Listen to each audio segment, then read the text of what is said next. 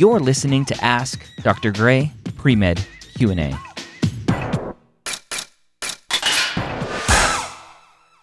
Welcome to Ask Dr. Gray Pre-Med Q&A. How are you doing? I am all right. Awesome. I'm excited to find out what I can help you with today. What's your question? What's on your mind? So I am a non-traditional student. I've finished my original undergrad almost 15 years ago. Wow. Um, and since then, I went on and got a master's degree and have been working as a professional in my current field for almost a decade. Okay. And I'm wondering how I can best highlight the work that I've done in that decade. Yeah. I've done committee work for national committees and presented at regional conferences and things. And mostly I'm just curious if I should break those down into discrete separate chunks or just put them all together in one description of an activity when I go to fill out my applications. Yeah, so you're one of the challenging students because of this long time frame of undergrad and then master's and now working.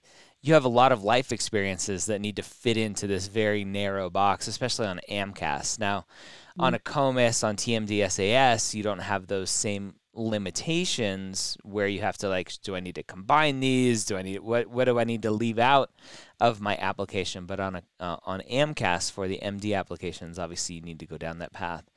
And really, the best thing to offer you is combine things that are very similar that potentially didn't have huge differing impact on you and your life. And so if there are committees that you've been on where you participated, but you weren't like the key part of the committee, you didn't change some procedure on the committee or procedure at the institution, whatever that is, that saved the institution and cured global warming, right? If you didn't have some spectacular impact on that position, but it's just committee after committee after committee, those are the types of things that you can look at combining into one. And then if there's one committee thing that really stood out where you were like the chair of the committee and you had lots of impact on that committee, then great. Go ahead and separate that out from the combined committee activity as well. So you can have two committee activities in this specific example. Two committee activities. One is the very specific, impactful one, and the other one is kind of the combination of all of the other ones because they really weren't that impactful to you, but it's just to show other activities that you've been involved in. Does that make sense? Yeah, I think so.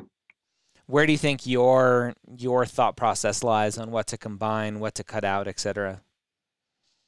Um, I'm thinking steering committees that I've been on where I chaired communications and ran social media for the whole organization. Yep. Um, Steering committees where we redid the mission statement and I was really involved in that. Those would be the ones I'd probably chunk out. Mm. And then the ones where just I helped proofread some documents and showed up for virtual meetings and Yep. things. Those I would make had more 100% attendance. Yeah, not super impactful. Yeah, no, it sounds like your thought process is pretty spot on for what I would recommend. So that's definitely a good idea. Let's talk about the broader question that you asked of how can I kind of use the time that I've had to really help separate you is really the ultimate part of the question. How do you use your experience to help you stand out? And I would tell you to not really focus on that. I think by putting that stuff in your application, by putting the activities in there that show the impact that you had, you're already standing out because a lot of traditional students aren't going to have those experiences, period, because they're not out in the workforce participating in these things. And so I don't think you need to really go too far out of your way to highlight the stuff that you're already going to be talking about in your application. Right? And looking at your transcript, looking at your grades and the years that you took your classes, it's going to be obvious that you're a non-traditional student. It's going to be obvious that you've had a lot of time between when you took classes and now And really the ultimate question is, why now?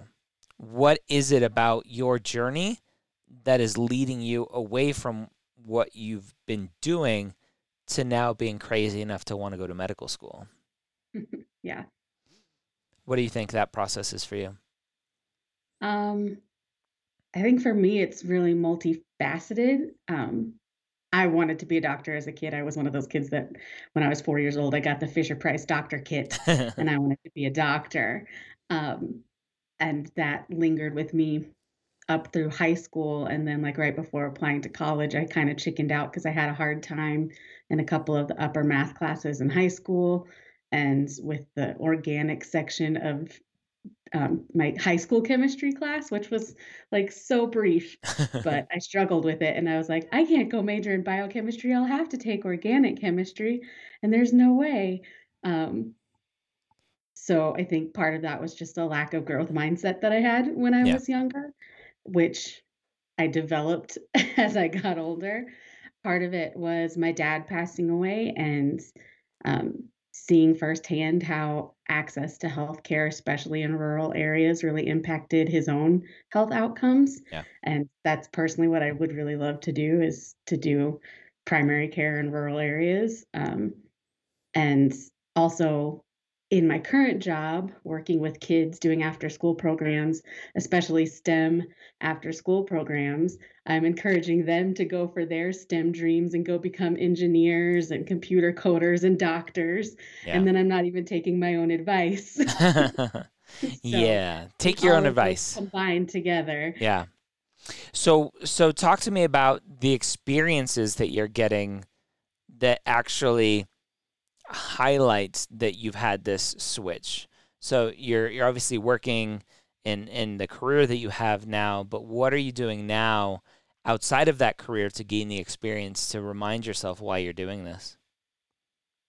So I started volunteering at the local hospital pretty much as soon as I started going back for prerequisite classes. Great. Um, there weren't a ton of actual clinical opportunities, Hmm. but I at least started volunteering. More What do you mean by recently, volunteering? What are you doing? so when I very first started out, I was up in the inpatient unit, but we didn't do a ton. Mostly we just restocked rooms and linen carts and stuff like that. But we got to at least see what was going on, Hmm. even if we weren't really anywhere close to involved. Yeah. Um, and then I worked at the info desk, both at the main hospital and at the cancer center. That's part of their system, but it's in a separate building. Um, More recently, like before COVID, about this time last year, I started volunteering with the pre-op PACU. Um, so there I get to actually have a little bit more patient contact. Good. I help clean the rooms between patients. I help with patient transport.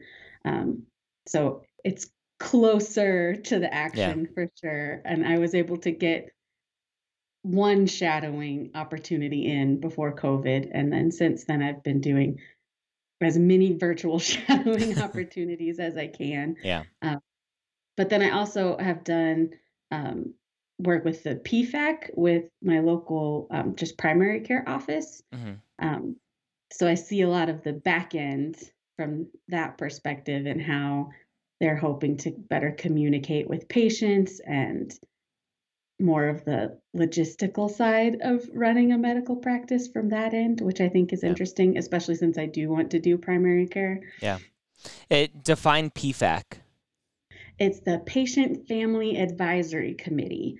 Okay. Um, so it's a requirement of a particular um, funding branch with Medicaid and Medicare. Yeah. I can't remember the exact Yeah. name of it. It's all the Um, medical home stuff. yeah. Yeah. But basically, as part of that, they have to have a patient family advisory committee. So Yep. when that opened up, I had applied for that opportunity and was chosen. So I've Cool. been serving almost 3 years now Wow. on the back. Okay. So it sounds like you're taking the steps necessary to get the experience that you need. Now it's obviously with COVID that kind of throws a wrench in everything, but hopefully moving forward once they allow you back in or whatever, um, whatever exposure and access that they allow you to have, hopefully it just continues to increase more and more so that you are with those patients as much as possible throughout the day. You are getting those shadowing experiences as much as possible. That'd be really big to be part of your journey. The next question that I have is, with school so far away, being so far removed from school, what does the MCAT look like for you? Um, Fortunately or unfortunately, my original undergrad was in a not at all STEM Okay, area. so you need to So redo I all had, your prereqs. yeah, so I Okay. had like college algebra and uh, Gen Bio, Gen Ed for non-majors. So it Yeah. wasn't even like the 2 semester Gen Bio 1 and 2 in my undergrad. Yeah. So apart from a couple like psych classes that might be beneficial, I pretty much had to do all of my prereqs completely from scratch. Yeah. So Okay. for the most part, the stuff is pretty recent for me as I'm Good. going to studying for the MCAT, and I Good. just started this summer, sort of building my plan and starting to study. And then I'm taking organic this fall, and I'll Okay. be taking biochem in the spring. So they should both be really fresh going into hopefully taking the test in April. Hopefully, yes, that would be the plan. Good. Okay, so it sounds like you're well prepared, thinking through about as much as you can. Now it's just a matter of getting those hours to support your story. Hmm. Okay. What are the questions you have? Um,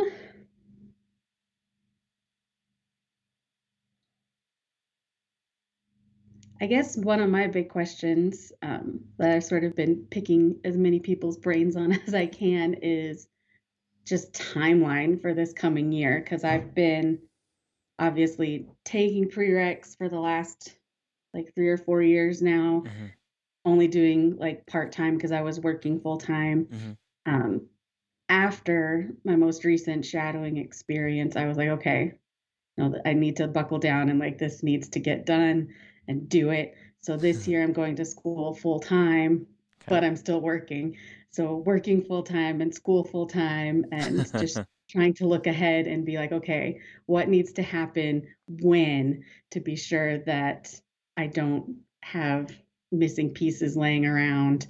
Um, Yeah. and I'm actually ready to apply this cycle. Yeah. I mean, that's the nice thing about applying to medical school. It's really an open book test. You know everything that you have to do. You have to have letters of recommendations. You have to have the MCAT. You have to have, obviously, your classes being taken care of and still getting good grades. And for you, you have to be working as well. You have to start pre-writing your secondary essays so that you can turn those around as fast as possible. You have to do all of your extracurricular descriptions, and you have to get your transcripts as soon as the applications open up. So if you can really plot out that timeline and go, okay, here's when I need to start working on this, and I'm going to give myself X number of weeks, and then I can start working on this and give myself X number of days or weeks, and really just think through that whole thing. Where students typically fail through this process are students like yourself who are working full time, going to school full time. Something usually breaks, and usually it's school. And so, what you don't want to have happen is you're really burning the candle at both ends, and now all of a sudden the A's that you're getting are turning into C's because you just don't have the bandwidth anymore to keep up with classes. And so I just want to caution you to make sure that you either are super balanced and can figure it all out and have it planned so that you don't get overwhelmed with it all, or you just finish your classes and take the MCAT after you're done with classes and apply after all of that, which probably will push you back even another year. So there's lots of ways to work it out. It just depends on you and your bandwidth and your ability to handle kind of everything coming at you all at the same time. Yeah. Well, and I think fortunately I've been in my job long enough. I've stockpiled a lot of vacation because we are allowed to roll it over year to Nice. year. It's not use it or lose it. So I'm like sitting on a bunch of vacation hours. I'm like, hey, this is the year I'm gonna Perfect. actually take some vacation. Nice. Are they aware of that? I mean, they know that I have all of those Yeah. vacation hours, and technically I'm free to use them whenever, as Yeah. long as I have coverage for the stuff that needs to get done. Yeah. And I'll probably piecemeal it. Like I wouldn't take a whole month all at once and be like, okay, I'm gonna take a Peace out. week. I'm gonna take a week with winter break that aligns with the school winter break and like holidays and Yeah. take that time and study intensively for the MCAT, or I'll take a week that corresponds with spring break and Yeah. try and schedule my test around that time. Mhm. Yeah. Good. You're thinking through it, and that's really the first step. I think a common mistake that students make is they just like, oh, I'll figure it out, and then they don't figure it out because it just all hits them in the face all at one time. So you're thinking through it, which is great. Just continue working on it and doing things that you need to do to get in. Any other questions? Can't think of any. Okay. Well, Like I've got shadowing lined up as soon as we're allowed to do it safely. So I feel like great. that's really just the last big thing that I would like to get done. And that's completely out of my hands. Yes. It's entirely up to the safety to be able to do it. Yes. And so you mentioned you're doing some virtual shadowing stuff. I'm actually, I don't know if you saw, I'm actually going to start doing an e-shadowing program as well through my platform. So stay tuned for that as well. I will definitely be watching, like I said, all the virtual shadowing that I can, Yeah. because I might as well. That's the one nice thing I will say about the pandemic is the amount of things that are available virtually now that I never would have had the opportunity to go to in person. Yeah. I attend now Yep. virtually. So that's been a real boon for non-trads like me who are more locked into a particular geography and a particular schedule. So Yeah. silver linings. Silver linings everywhere. Well, cool. Good luck to you. Hopefully this was helpful and clarified some things for you, and good luck on the rest of your journey. Yeah, thank you so much, Dr. Gray. Thank you so much for joining me here on Ask Dr. Gray Pre-Med Q&A. Did you know that we record these live on Facebook at 3 p.m. Eastern on most weekdays? Search for Medical School HQ on Facebook and like the page to be notified. If you're interested in hearing from different medical specialists, go check out specialtystories.com.